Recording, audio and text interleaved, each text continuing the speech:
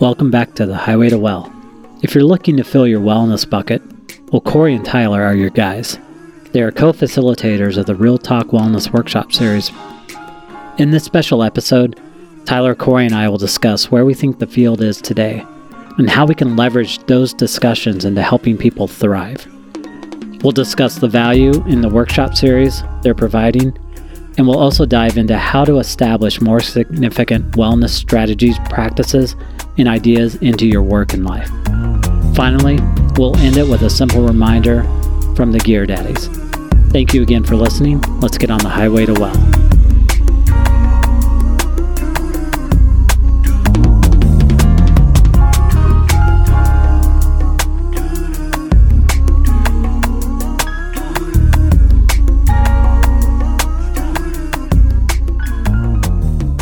Welcome back to the Highway to Well. Today we're talking with Corey Huck and Tyler Stonebeck, co-facilitators for the Real Talk Wellness Workshop provided by the National Wellness Institute.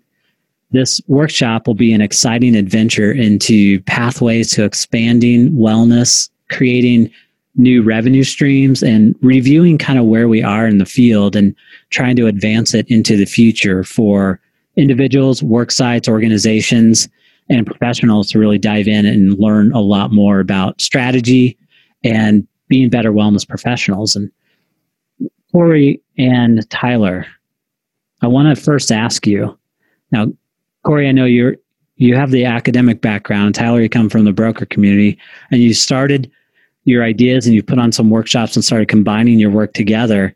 But I want to ask you first, are you resolution guys? With this being the start of a new year, before we dive into the real content and the meat of what we're here to talk about, I want to know, what are your goals for this year? Do you have them? Are you a resolution kind of person, or do you kind of let the process flow and let the magic happen? Oh, well, thanks for having us. Tyler, I'll tee you up. You can go first.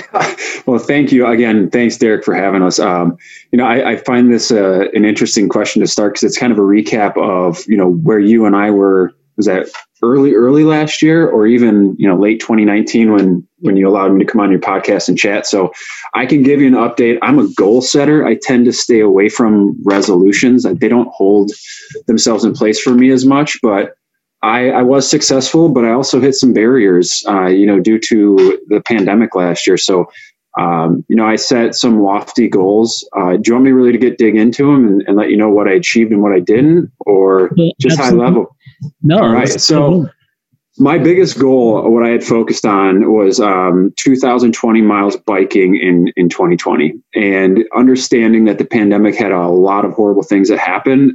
This was an area that was really like a bright shining star for me, where I completely surpassed my goal and ended up biking 4,285 miles, both indoor and outdoor this past year. So very happy about that. Enjoyed a lot of good time out of my bike. I was on pace to do 150 push-ups and 150 sit-ups every single day until I cracked my ribs mountain biking. So everything from October through the end of the year did not happen, but I can tell you I'm back on that train and successful, and added pull-ups this year. Running, I didn't hit my goal. Again, dealing with some quad problems, and I don't want to sound like a sob story, but I was dealing with some leg issues that I had to get some external help with, and it turned out to be a deficiency in my diet. So it was interesting to how that comes full circle when we think about holistic wellness. From my financial wellness goal, my intention was to save every $5 bill and $10 bill that came across my path. So I ended up netting $895 in my sock drawer throughout the year, which was a nice little bonus at the end of the year. And then one of the big things that you and I talked about, Derek, was my consumption of books, right? Like my goal was a book a week, and I didn't even come close to that. A lot of the consuming I do of books is screen time, or when I'm driving and just listening. So I didn't hit that. I didn't set a goal book for this year, but I've kind of amplified my goals off of last year to see if I can do a little bit more. So both positive and negative, but I think the learning experience is, we're all going to hit barriers, right? And it's how do we go and kind of go above and beyond that. So that was kind of a recap of my 2020 goals. So you're up, Corey. Yeah, that's ambition. That's ambition. Well, I appreciate that, but I've got to do something, for that mental health aspect of just getting out and clearing my mind, finding those little positive things in life that are going to continue to drive me on, kind of like the Gear Daddies. Yeah, there you go. You've been doing your homework. You better believe it. I'll follow it up with, I'm a big thinker. I like to reflect. And I'm also a strategic planner. And so you would think I'd be totally into resolutions, but I'm not. That doesn't mean I don't reflect on what I would like to improve and what I would like to change. So I'll share that. With the pandemic, a lot changed in my life. But prior to that, I became a caregiver. I became a parent. I have now a 13-month-old, and he was born right before the pandemic. And so, my life was thrown upside down in every which direction. I've been thrown through the ringer like everybody else, but also trying to adapt and change and evolve. We built a house, working from home. Don't have a home office.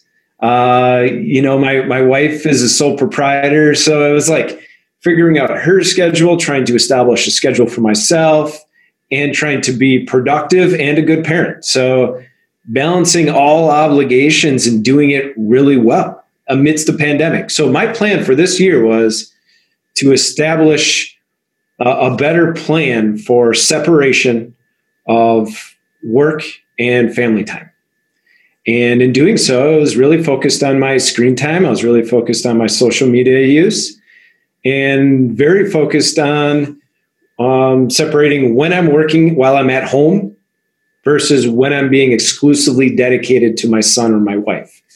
So kind of hard to set up a resolution for that, other than just being more focused on work productivity and being more focused on my family, rather than and establishing a plan for those. And it was really like time management and a schedule. So I guess that was my plan. And so far it's working really well. It really involved just cracking down on my wife's schedule versus my schedule and holding myself accountable to the schedule. I love flexibility. I love spontaneity. But I then had to be a little bit more held accountable to the schedule, which is tough. And I'm making this sound like my life is not fun or enjoyable, and it still is. Actually, when I'm home with my son and I'm not focused on work, I'm enjoying that moment so much more. And when I'm focusing on work and work only, I'm enjoying my work even more, and I'm more productive. So actually, it's made my life so much more enriched so far, and I'm only 3 weeks into this month. So I'll shut up. That was a long talk on resolution, Derek. Must have been a good question. I like to learn about what people are thinking when you get, because I think all of us, we hit a new year, and this year was one of those times where the new year alone, the movement from 2020 to 2021 was this gravitational pull to something we were all kind of looking forward to. And then that got a little hairy for about a week there with a lot of the socio-political landscape. But I think we were all really excited. And so for me, I've never been a resolution kind of person. Not to say that I don't have, Corey, like you mentioned, that doesn't mean that I don't have ideas about what I want to see over the next year. And how do I turn that into something that I can work under? And I think one of the things that COVID really hammered home for me was the idea of presence and being intentional. And if everything I do is based on those two values, then I'm probably doing the right things. And so there was, being a parent, and all three of us are, and Corey, you're on the new side of it with the youngest. And then for Tyler and I, we have our kids going in and out of the school systems over various parts of this year and trying to weather the working at home with our with our wives, and also managing, to your point about schedules, those have become so much more important because we're all around each other and we have to modify our lives to try to get the things needed, not only for ourselves, but for our families. And so that for me was something that this whole year has been an experiment in, and some days are better than others. But my wife and I are constantly moving around the house because we don't have like a specific office area. So we change our office areas. We've kind of converted our son's room into one of our primary office areas and are rebuilding part of our downstairs area for another office area. So we're getting there. But I think there was something really in despite what I think, I have to anchor this into knowing that there was a lot of tragic things that happened this past year. But the silver lining of what was going on for us in our personal lives was a chance to step back and process and be still and be more present, because we didn't really know what the future was going to hold. We couldn't plan too far ahead.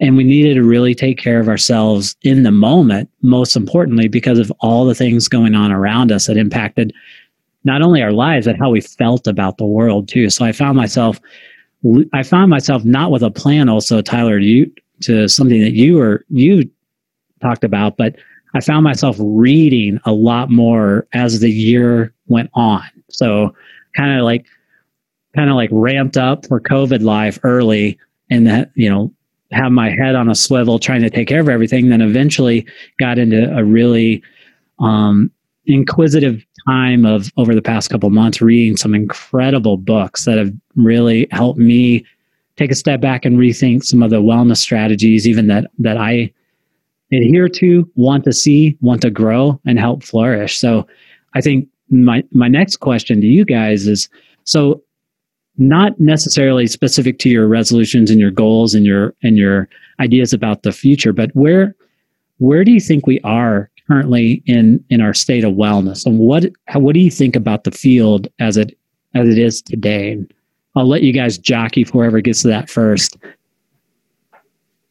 I think we speak from different perspectives, right? Like my lens of wellness is very much worksite wellness related. And I think we're in this pivotal position right now to change what wellness is, right? Like I've talked about this in the past where I think we've done a disservice to ourselves at certain times of providing a portion of a program as just the overall program, if that makes sense. Like that's the kind of the box of wellness when it's really not. Where, you kind of mentioned a little bit earlier, due to the pandemic, we've had this new lens on, what's important. And I think it's helped us like destigmatize some of the mental health and the focus and shift to mindfulness and whatever that might be to be present and understand, what that balance is for work life and what is most important to you in this time. So from a wellness perspective, I think it's almost given us this opportunity to take a step back and focus on what's the most important, whether that's for your employees, your employers, you name it. Like even just generalized citizens of America, what is well-being? What does it mean to them? And then how can we uplift, or, I always utilize the word like amplify that section of their life so that there is this positivity versus all the negativity that's, kind of pushed to the forefront of our news media or whatever you're engaging in. So I just think it's this, if I was to put it on, it's a pivotal moment in wellness where we have the opportunity to change for the better. Corey, do you want to add from your perspective, whether that's from, just your experience with work or just even in general, what you're seeing? Yeah, I will agree with you that we're at a critical juncture. We are at a very, very important point. And I think it really needs to be leveraged. COVID and the pandemic shook everything up. And suddenly people are seeing things through new, fresh perspectives, through new light. They're reflecting. There's all kinds of data saying that people have been self-reflecting more now than ever. I mean, look at the three of us. The examples of our lives. And with this critical juncture comes major opportunities, but they need to be leveraged. We need, appropriate education. We need awareness. And then comes the practicality. We need practical strategies, practical solutions. And there are pockets of awesome, just phenomenal work happening all across the nation, all across the world. But we need to be connected with that work, and those lessons need to be shared. And these pockets of innovation need to be busted wide open. And sometimes that's tough, because what I'm digging into the research about American time use and social media use and digital use. And what I'm realizing is we are investing a ton of our daily time on digital media use. Like Derek said, it's tough for us to be present. There is so much information. There's information coming from every direction. We're bombarded by emails. I think the average is like 110 emails a day sent and received. It's really, really tough to break through in wellness in today's society. So COVID shook things up. There's pockets of really good things happening. Now's the time to act. And I'll let Derek set up the segue to when we're going to talk about workshops. But those are the big reasons why we're compelled, Tyler and I, to launch a workshop series. So I'll hit the pause button. Derek, you always have such good insight to share. I'm sure you want to share some before we move on. Oh, I'm taking massive, copious notes here, but I think there's a couple of things on this side. This will get us into the workshop series, but I want to take a second, because I think that what we've done under this lens of re-examining our field, and with COVID accelerating a lot of or have energized some parts of our field that have been talked about for a while, but it just made it so obvious that we need to really review what we're doing and how we're doing it.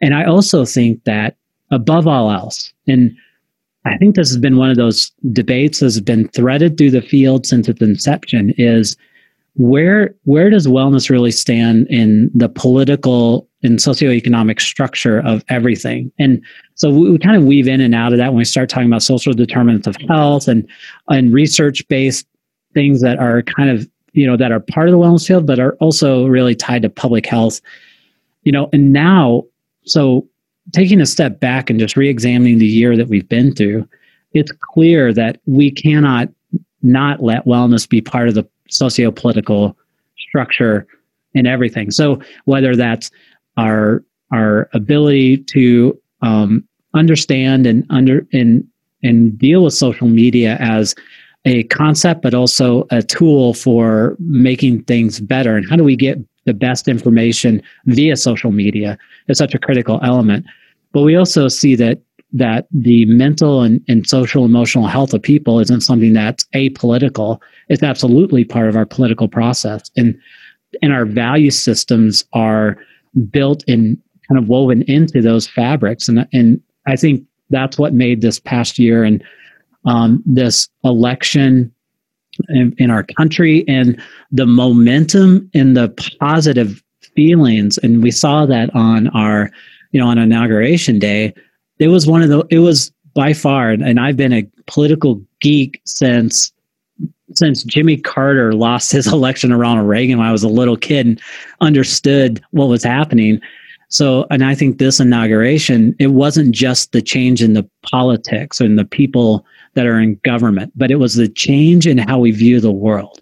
And it was something that is deeply rooted in how we see our field. And when we start talking about wellness, we're talking about respect and integrity and allowing people to have their voice and be recognized and be heard and be empowered and be resilient. And all those things are part of those processes. So I think COVID has allowed us to talk about wellness, back to both your points, is to leverage it for the better things that we need to be talking about. And I go back to something that I've heard multiple times in Sarah Martin, the the executive director at Wellcola and I, we talked about this when I had a podcast with her a few months ago about we need to really think about that concept of do no harm first as part of our wellness strategies and make sure our programs are uplifting and helping people live better lives and that we're not harming or injuring or causing problems with our programs, which I think Tyler gets to your point about we've only been doing parts. And I think I think it's safe to say we all know this, that we're usually our worst marketers because we have bad programs. We have a scrap heap of really good ideas with well intentions, but just poorly executed programs. And then we have to deal with that narrative and try to change that so that people accept wellness as something that's uplifting, positive, and helpful and beneficial to their overall life. And I think COVID opened up some gaps for us and it allowed us to have some more conversations about how do we leverage that? How do we tie more into social and emotional well-being? How do we make wellness bigger than your ROI on your return on blood pressure screenings? Because that's not really what we're trying to do. What we're trying to do is help people live better lives. And so, and you two have built a whole framework around this and helping professionals dig in and be better at what we do. And one thing that I really applaud, and I think this is something I've seen echo, is that when our wellness story gets written, it's really a story of communion and it's really a story of togetherness and connectedness, and that we're sharing all the things that we feel and know with others, that we all work together to make it better. And so as an anchor to your Real Talk Wellness workshop series, you have 4 workshops coming up, and I want to give you a chance to talk about that now. And I want you to talk about, I know you have some really wonderful ideas about, or some themes for your program. So I want to hear a little bit about what these are and let us get a glimpse of what that might be from your first session as a social dilemma. Then you have Dude, Where's My Wellness? Then you have Wellness Fusion, and then you end it with your secret sauce for selling wellness. And so I want you to talk to us about how those were developed. And then I want to know, how come you didn't consider some other names of sessions like Rock of Wellness, Talk Wellness to Me, You Give Wellness a Bad Name, You've Lost That Wellness Feeling, Loving Wellness Was Easier Than Anything I'll Ever Do Again, or The Best, Purple Wellness. So I want you to share those with me via email so we can keep those for later sessions. That is, you know where that list is from, Derek. That was the list. That was your list. You were trying to determine what's the title of this podcast series. I was going to say the same thing. I was testing it out, so I wanted to see which ones you guys like better, so then I'll know which one to use. I mean, I'm a little partial to some Willie Nelson, but I'm willing to take a flyer on some Bon Jovi or Poison or Def Leppard if I have to. I would go Willie, Def Leppard, and then maybe Jovi. That's just my personal opinions. What about Prince? Prince, Purple Wellness? Prince goes up the list for sure. His ability just to shred the guitar is like no other. Yeah. But that's besides the point. I'm going to let Corey take this one because he's the mastermind. Yeah. Let's talk about how this developed and what are you wanting to achieve with these workshops? Well, you nailed it, which is the connection and the collaboration. And, Tyler and I, we bring different things to the table, and, we can share a little bit about, why we're working together through the workshop series rather than either one of us doing it independently. But the big thing for us is, this is it's a virtual world. We've facilitated a face-to-face workshop. We actually did it here in the state of Wisconsin. First, we had plans to launch another one in Madison, and then work with the National Wellness Institute or other organizations, professional development organizations, to offer some retreat-like workshops around the nation. But due to COVID, kind of put a wrinkle in a lot of those plans. And Tyler and I had this discussion. Should we continue on with virtual workshops, knowing that people are experiencing burnout, getting a little tired of the virtual engagements? or just kind of wait it out and wait until the pandemic's over. But ultimately, we have a lot of information and a lot of lessons learned, and we wanted to get rolling with a virtual option. So we had a discussion about, should we do more of a wellness happy hour and do it after hours, after work hours, and bring people together for that connection and collaboration, sprinkle in a lot of fun. And we did some research. We found an article written by, I apologize, I don't remember the author, but it was through the Harvard Business Review. And it was basically saying that the virtual happy hours are on the decline and people are just burned out of virtual stuff, period. Then we had a discussion with the National Wellness Institute, with leadership, and they had some discussions with their board of directors, and they said, yeah, let's continue to offer some virtual professional development. Professionals still need professional development.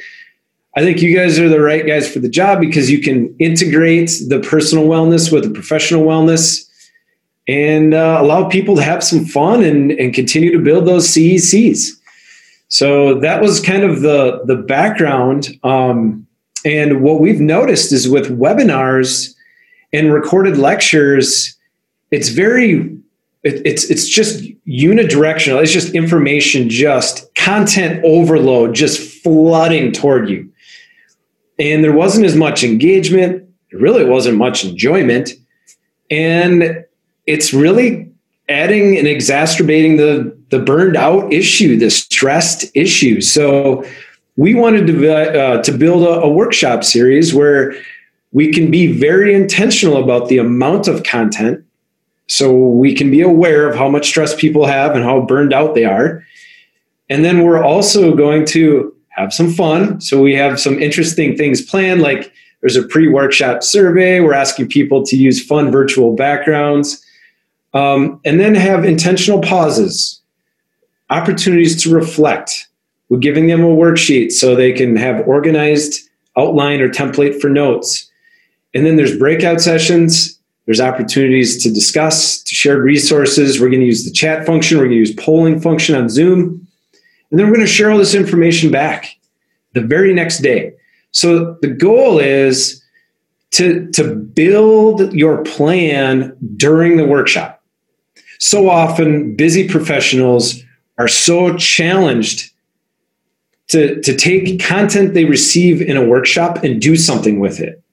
It's like you almost have to put another block on your schedule following a webinar just to interpret the information, synthesize it, and utilize it in a practical way. And we all know that when we're busy and new fires to put out every single day, that gets put on the back burner and gets put on the back burner day after day, week after week. Suddenly it's collecting dust somewhere in our computer and we don't even know where to find it anymore. So that's why in this workshop, we're going to have it be really practical. We're going to have time for reflection. We're going to have time to take notes, to build out a plan, to build in your strategies, to share strategies, to network, to collaborate. And like you said, Derek, we want to move through enhancing the field of wellness together. So that's kind of a long-winded description of what we hope to accomplish with these workshops. And I'll let Tyler dive into more. And I would love to talk about the names too. I mean, right? Communication and promotion and marketing is all about the names, the messaging, the title is so important. So I'll pause there. Tyler, what do you want to add? I'm not sure you really forgot anything. I guess the only thing I would mirror together is what Derek said earlier with what we're trying to achieve, and it's building that community, right? And supporting each other to uplift and, use best practices that we can share and make sure that it's actionable, because I am that stereotypical person, go to a conference, learn all the information, and then it goes to the back of my mind because I'm just thrown right back into my work schedule. And I haven't taken those steps to deliver my strategy for that next step. So I think that's super important for us, is just making sure that people have tangible items to take away from each of our workshops. I don't know. I love the names that we came up with. I was going to ask you that question. Like, how'd you come up with the name Highway to Well for your podcast? Because I'm always curious how like creative people come up with these names, and then who's the ultimate decision maker on those names. Because Corey and I had, I don't know, a full pages of just different names, whether it was the Real Talk Wellness series or the different names for kind of what we wanted to throw out. And we went through this full process of, soliciting feedback from a variety of people. And these are the ones that continue to raise to the top of, I like this, I like this, I like this. So we utilize that support, but I'd be curious to hear from you, Derek, on the evolution of the name, or if that list that you rattled off earlier is truly the list that you had and it's like, okay, which one am I going to pick? Yeah, well, so actually a few years ago, I was asked by a newspaper to start writing a wellness blog. And I'm like, sure, I love writing and I love being creative. That is essential to my well-being and my values. That is one of my core of what I have. When I think about wellness, I think about it in 4 actions: create, contribute, connect, and care. And so for me, that was something that kind of covered all of those. So I'm talking about wellness. I'm connecting with people. I'm contributing something to the field, maybe, or to something. But I'm allowing myself to be creative. So, but I did have one request. I said, I will absolutely write a blog for you, but I'm not going to write about how much fiber someone should eat. And I'm not going to write about how much exercise someone should have. I'm not going to write about CDC recommendations, nor NAI, in National Institute of Health, or any other governmental agency telling us what to do. And I'm not going to write about public health. If you want me to write about wellness, I have an idea, but you got to let me write. And fortunately, the editor of the newspaper is like, that sounds awesome. Go ahead. So I wrote my first blog entry about Prince's Purple Rain. And in the movie, when he's playing the song towards the end, there's a guitar solo. And in the middle of that guitar solo, well, you're watching one of the most phenomenal guitar solos ever by one of the most interesting artists ever that crossed over all socioeconomic groups and managed to be a contrast of every kind of music style. Everyone liked Prince. And then you pan to the audience at First Ave there, and it's a collection of all of us. It was gender diverse. It was sexual preference likely diverse. I mean, I think there were at least a couple of people that were dressed in different kinds of ambiguous clothing for what was popular during the late 80s. And so you start seeing that too. It's a mix of races. And I thought, if we're going to get anywhere as a country, we should probably spend more time watching for the cues and something like Prince's Purple Rain than arguing about how much dietary fiber we should have or other things that we find ourselves talking about in the wellness field. And then obviously, because I love culture and I'm been influenced by pop culture and I wanted to thread that into everything, I needed a title that said, okay, you're about to hear something or read something that is wellness, but it's a little bigger than that, and how we weave wellness into the fabric of our everyday life. And for me, that title just kind of like came up. I'm not the biggest AC/DC fan, but I will absolutely stand up for hair metal to anyone who wants to argue about it.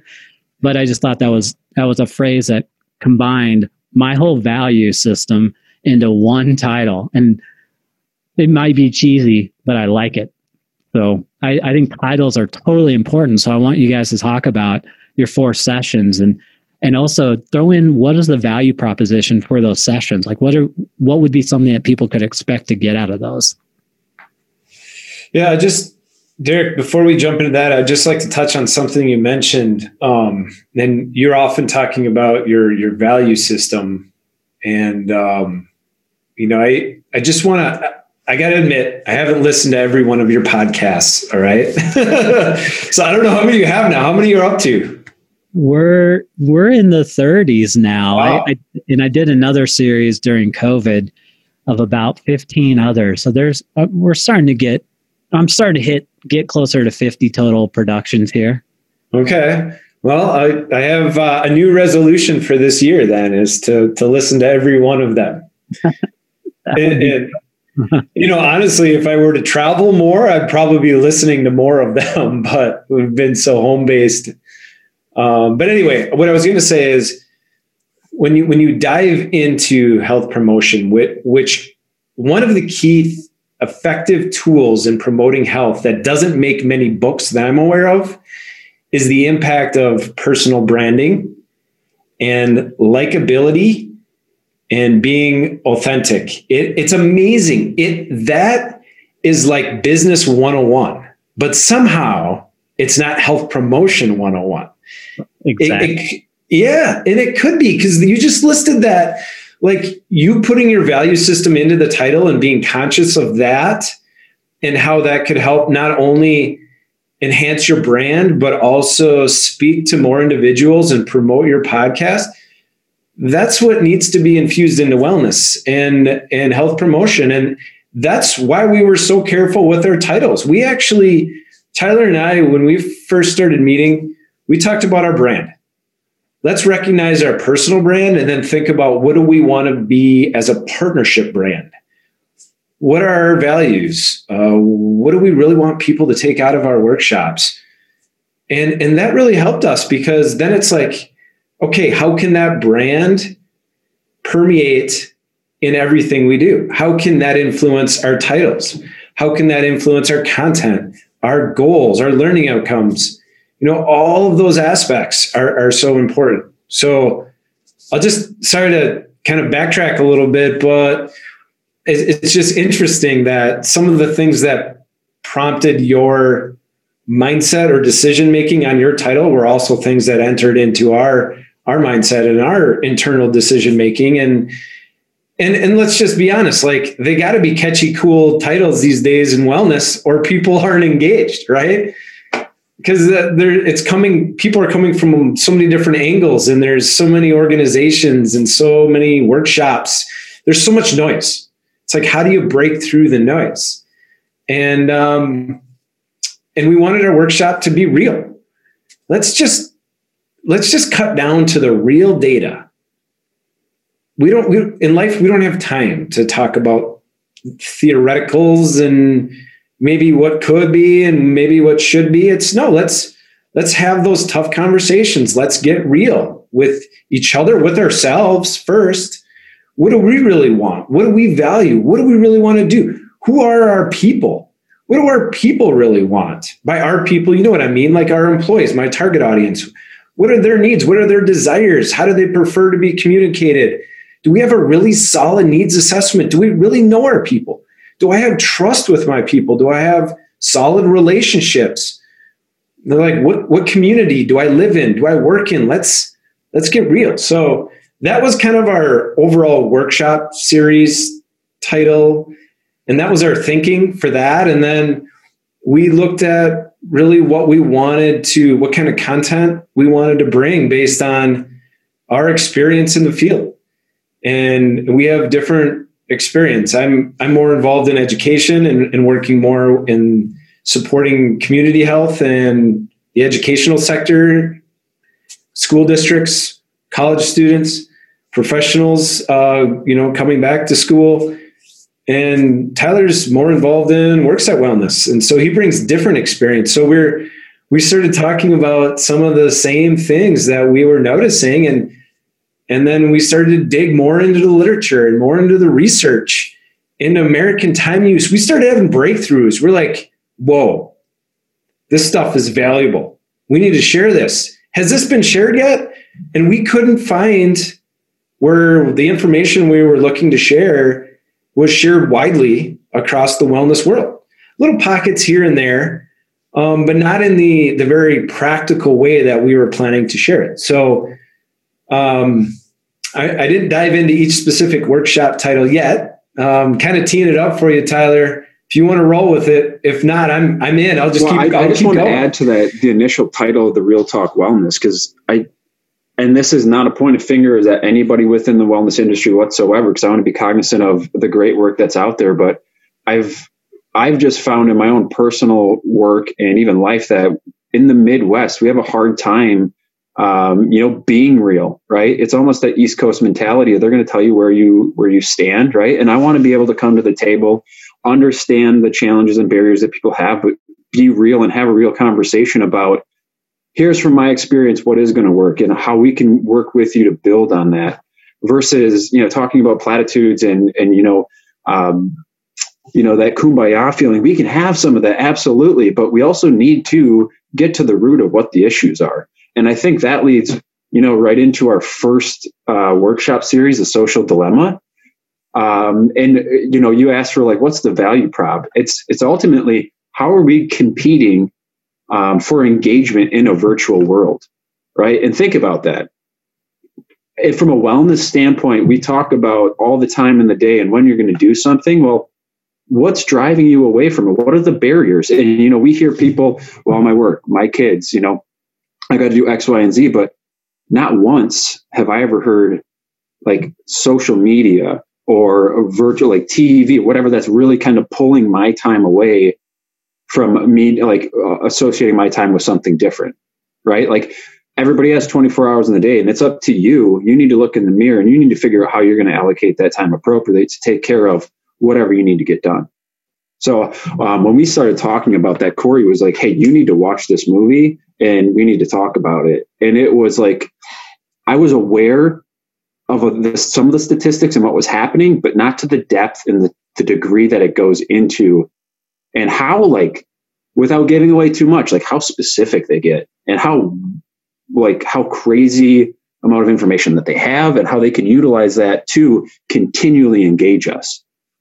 So we're going to get deeper into that, and I don't want to spoil it, but I would, open this up to Corey, because he's going to be the main leader on this workshop, because he's done a lot of great work on it. So if you have things to add to the social dilemma portion, chime in now.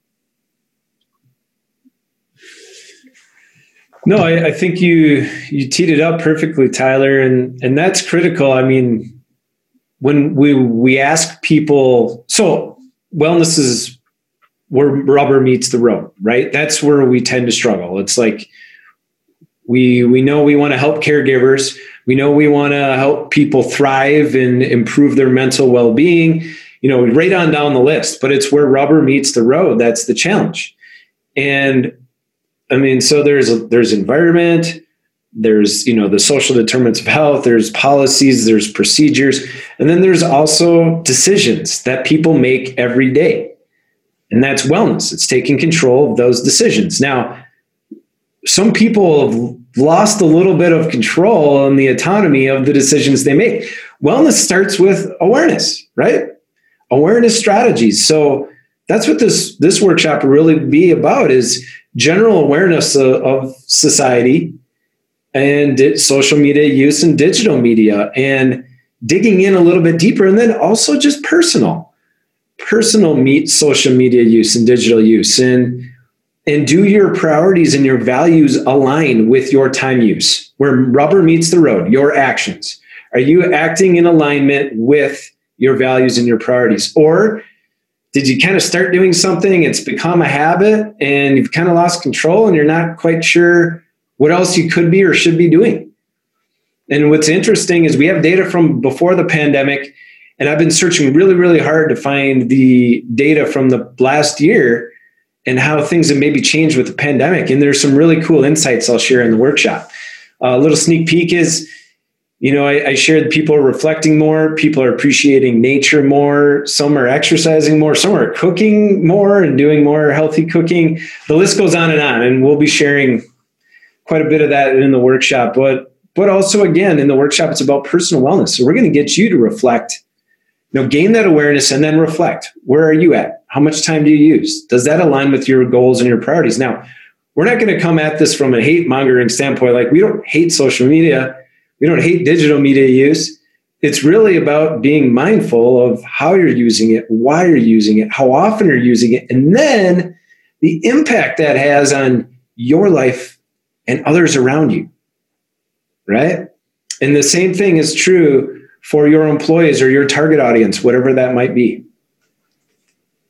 Yeah, I think the social dilemma, that session alone, I mean, there's a wealth, like you're pointing to, about digital use, but we're also learning more about the reckless nature of the social media world and how easily it can create content bubbles of things that are not necessarily true or influence people in certain ways. And I've read 2 books over the past year that have just blown my mind, Zucked and The Revolt of the Public. And both of those point to exactly the influence of social media. And I think us as wellness professionals, it's due diligence for us to spend time talking about it, because it isn't just what are you seeing on Instagram. It is the influence of all of it and how algorithms are working, and how do we understand how we're in a way, as people, we're targets of marketing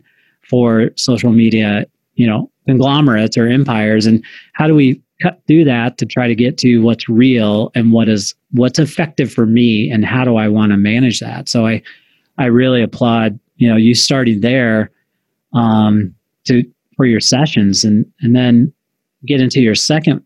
So your second one's, dude, where's my wellness? So I love the pun. Want to know more? What's my value proposition there? Yeah. Well, go ahead, Tyler. So I thought this was a clever name, and I think it really speaks to us wanting to have fun, but also making sure that we're still being professional, right? So when I think about that, it comes to me from a variety of different angles. But the first thing that I think about from my own experience, right, is how do you work with a variety of different populations? And we have, we build it as strategic planning for non-traditional audiences, right? So non-traditional in my mind can get deep into those social determinants that you mentioned earlier. But also, like, I'm big into cultural wellness. Like, I'm having, I guess Spanish was one of my majors in college. It opened my mind and up to opportunities, and having been fortunate to travel to different areas and see different cultures, and then working with different clients who have, Hispanic, Hmong, Mandarin populations, even Indian populations. Like, what does wellness mean to them?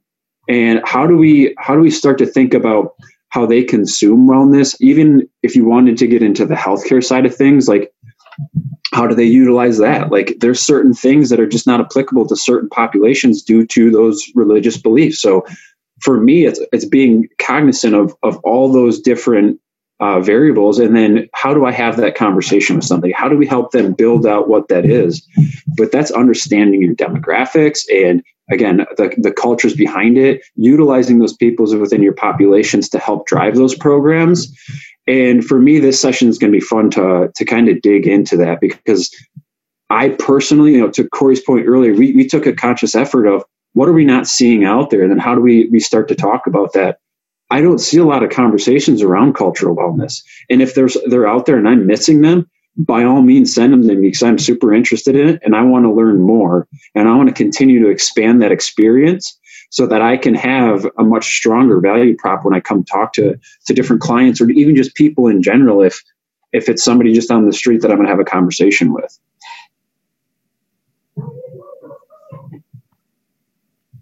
Yeah, I think that is, I love that you're going in that direction in your second session. And I think it is so critical, because wellness for a long time has been, to some degree, I don't want to say it's been marginalized, but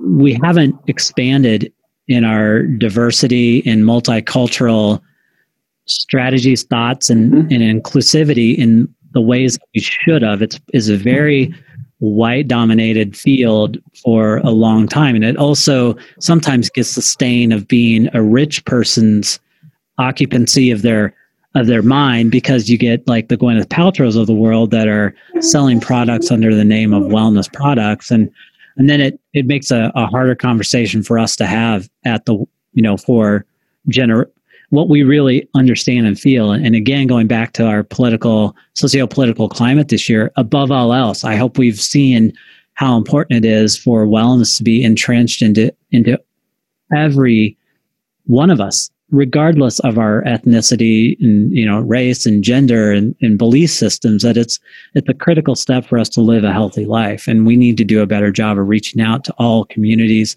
to help provide programs and services to them. Yeah, absolutely. Yeah. And I just want to add, the two of you nailed it. We're also going to share data. You said we're predominantly the wellness facilitators, the wellness leaders are predominantly white, predominantly coming from higher education levels, higher income levels. And I just want to add, we also have data to share on the gender, and how, and we're not going to, there's no biases here. We're just showing the real data.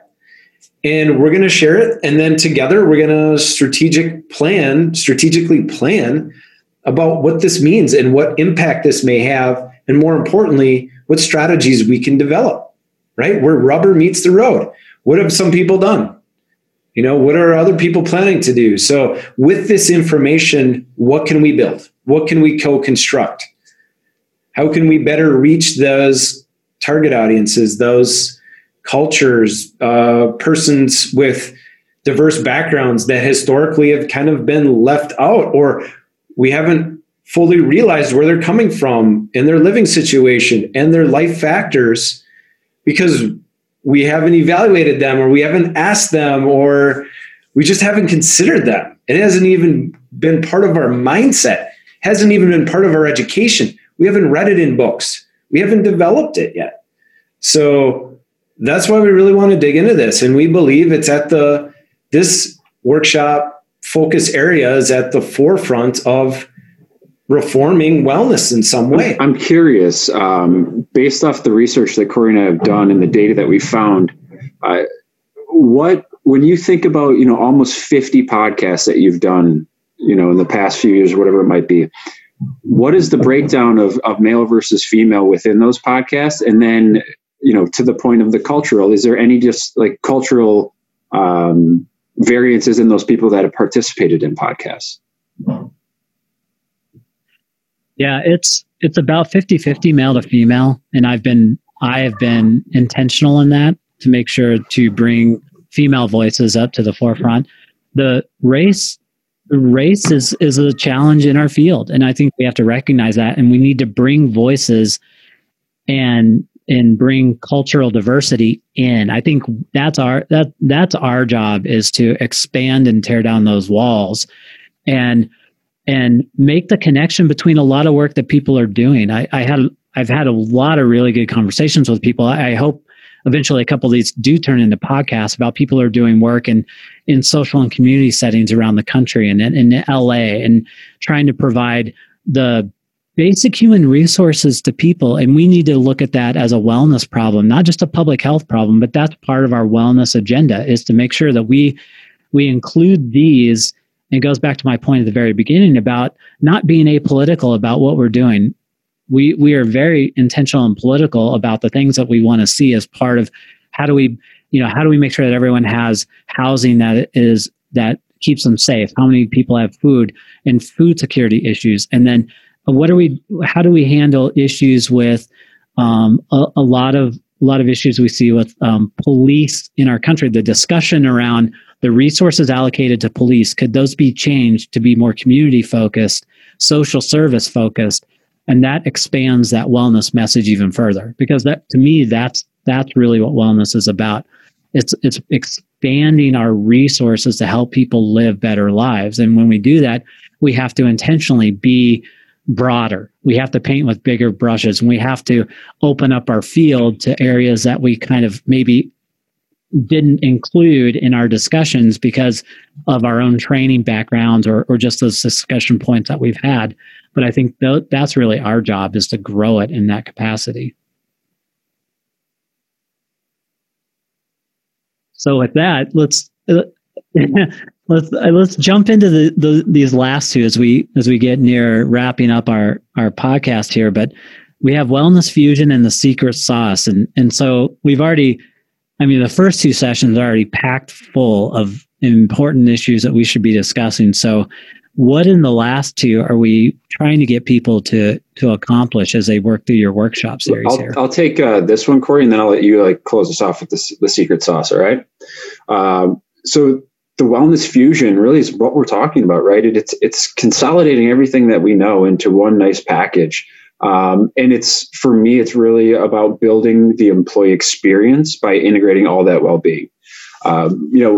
Regardless of all the resources that they have at their disposal and what they're planning on doing, I found better success with organizations on talking about the employee experience within an organization and encompassing wellness and all the other things that are available to them to kind of build that experience. So for part of me is all about, retaining those high level employees, right? We talk about the social dilemma and the engagement, but that also means presenteeism too. Like, what are you doing while you're at work, right? And it's making sure that, those people have the things that they need, to your point about just covering those bases right out of the gates. So for me, it's uplifting what an employer has and utilizing everything that you've got at your disposal to make sure that you're building this, holistic approach to wellness and well-being. And it's just part of the fabric. And I would say, again, culture of the organization. That's like, when you walk in the doors, that wellness is going to be part of your experience.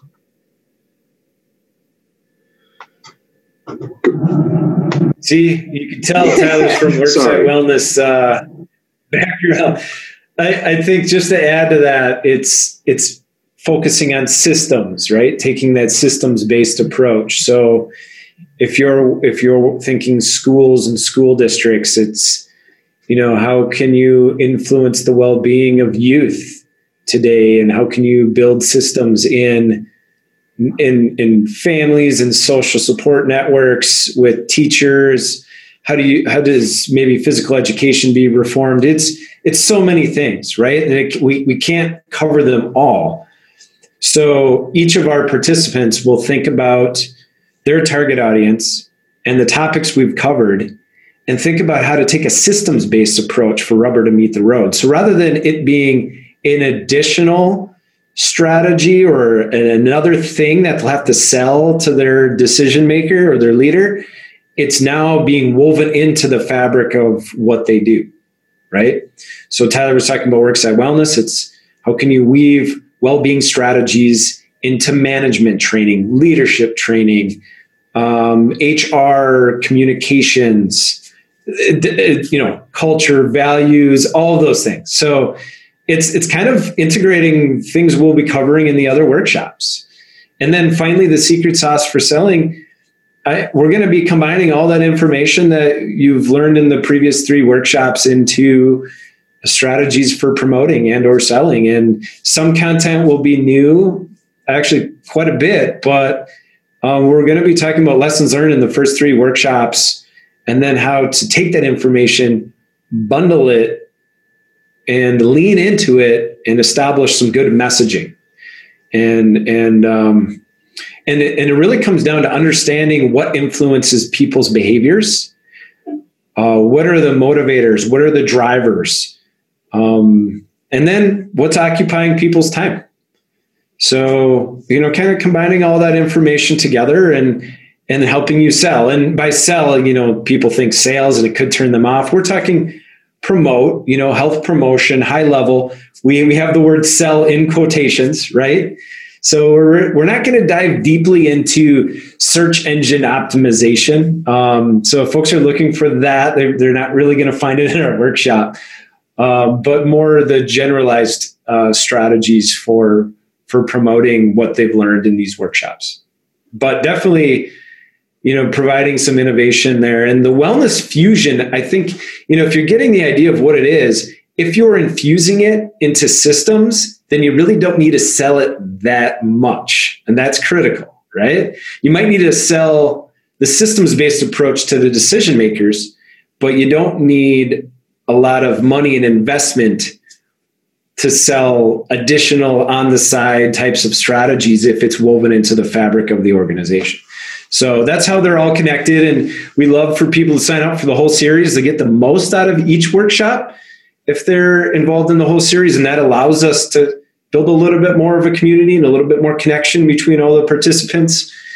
But certainly if there's just one topic area that people are really interested in, then they can register for one workshop. And this workshop series is only the start, Derek. We want to get to the point when COVID's over, we can safely meet face to face and deliver more fun opportunities to develop professionally and to network. So we're excited to start planning that out for next year. It helps everyone be more optimistic and positive. So it could turn out that a lot of these workshop participants are like, let's do this, let's do that, let's build this, let's develop that, let's form a community, an online community, a face-to-face community, whatever it is. And that's what we hope. If there's people from health and wellness coaching perspective, the educational sector, worksite wellness, public health, they can build like a little task force that says, we want to be major influencers. We want to make a big splash in our industry. How can we weave wellness into public health, or public health into wellness, or wellness into healthcare, or wellness into school and education and higher ed, whatever it is. So that's an important spinoff that we think we're going to very intentionally build into the culmination of the workshop series. What's next? Let's build this as we go.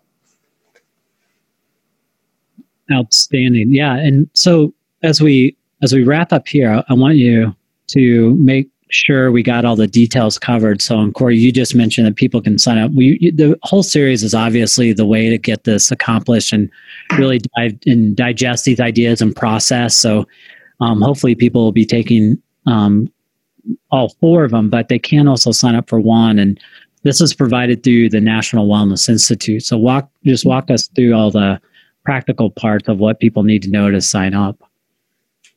Yeah, sure. They can go to, you can use the number one search engine, right? You can go to Google, the big monster that it is, type in the search box, National Wellness Institute. One of their key page headers is called education. You click on education, and we're one of the featured opportunities for professional development. And the cool thing about offering through National Wellness Institute is they can associate or attach continuing education credits for a variety of professions. They can tie those to this workshop series. So with every workshop, you can get 2 continuing education credits for professions like health and wellness coaching, personal training, certified worksite wellness practitioner, and so on and so forth. Excellent. And I'll put the links in, obviously, in the promo for this email, but also this will start, and this will kind of timestamp when we're recording here, but this starts on January 27th and then runs for consecutive weeks, one a week over the next month. They're one per month throughout. Oh, sorry. Yeah. Sorry. So we have January, February. We take off for March because a lot of people are hoping, right, to travel for spring break. At least folks up in the Northwoods are, like me. Yeah. And then April and May, and we conclude. And then, like I said, we're hoping at May we can reassess where we're at with the pandemic and plan out the next stage. Yeah. Excellent. Yeah. Sorry. That's over the next 4 months, not the next 4 weeks. So and that gives people a lot of time to process too. I think that's one of the things I appreciate about what you're doing is you're asking big questions. And there's a couple of things for me that really stand out in the value of this kind of program is, well, first of all, as we talked about, and all three of us are in agreement, is wellness is a community. First and foremost, and we're best when we learn from each other because it's about the human experience and it's about building trust in relationships. And if we do those, it makes all of the behavior change stuff a lot easier. And that's the key part to helping us with people living better lives. But it also is, nothing is created in a vacuum. And sometimes in our field, we get stuck and isolated in our environment, and we're not outreaching, or we don't have the opportunities that we want to outreach to the people that are sharing the same things that I'm feeling at my work site. And this gives us a chance to talk about those and digest them. And then the last thing, and this is a question that I've been thinking about a lot lately too, is we can move from what do we want to be and ask ourselves more of how do we want to be. And if we take a step back and we process to our points, and I think all three of us have talked about our values, if we rely on our values to drive our actions, then we start to really, I think, build better things for people, because they're more authentic, they're more intentional, and they usually have better, we're at the ideation stage, we're better at it because it's compelling to us, and that we're trying to share that with others. And so I think you're covering all those bases with this kind of program. So I'm really excited for it, and really glad that we had the chance to really dive in and talk about it. I'll give you guys one last chance to say your piece with where we are with wellness, with the workshop, and we'll wrap it up here. Well, I'm going to go, Corey, and I'm going to let you close us out. I made kind of a little quip earlier today about the gear daddies and finding out what's most important to you, right? So if I was going to leave you with anything, it's based off what you just said. How do you want to be? Find those little nuggets in life that are going to make you happy right now. And whether that's your family, your friends, you name it, utilize that. Derek's smiling. He understands the depth of the gear daddies, but I welcome you, and I thank you, Derek, for allowing us to come on and talk about the workshop series. I'm excited to get connected with, wellness professionals across the nation. We've got people from Nebraska and Florida already signed up.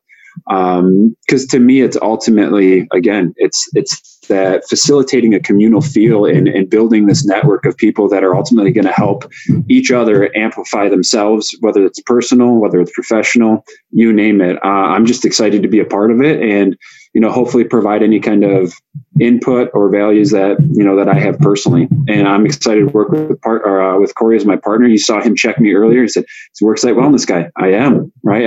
I took notes on that, and he brings that different lens. So again, that's the experience we're hoping to bring to the table, and we're just encouraging people sign up to help us build this community and share their experiences to drive wellness to that next level.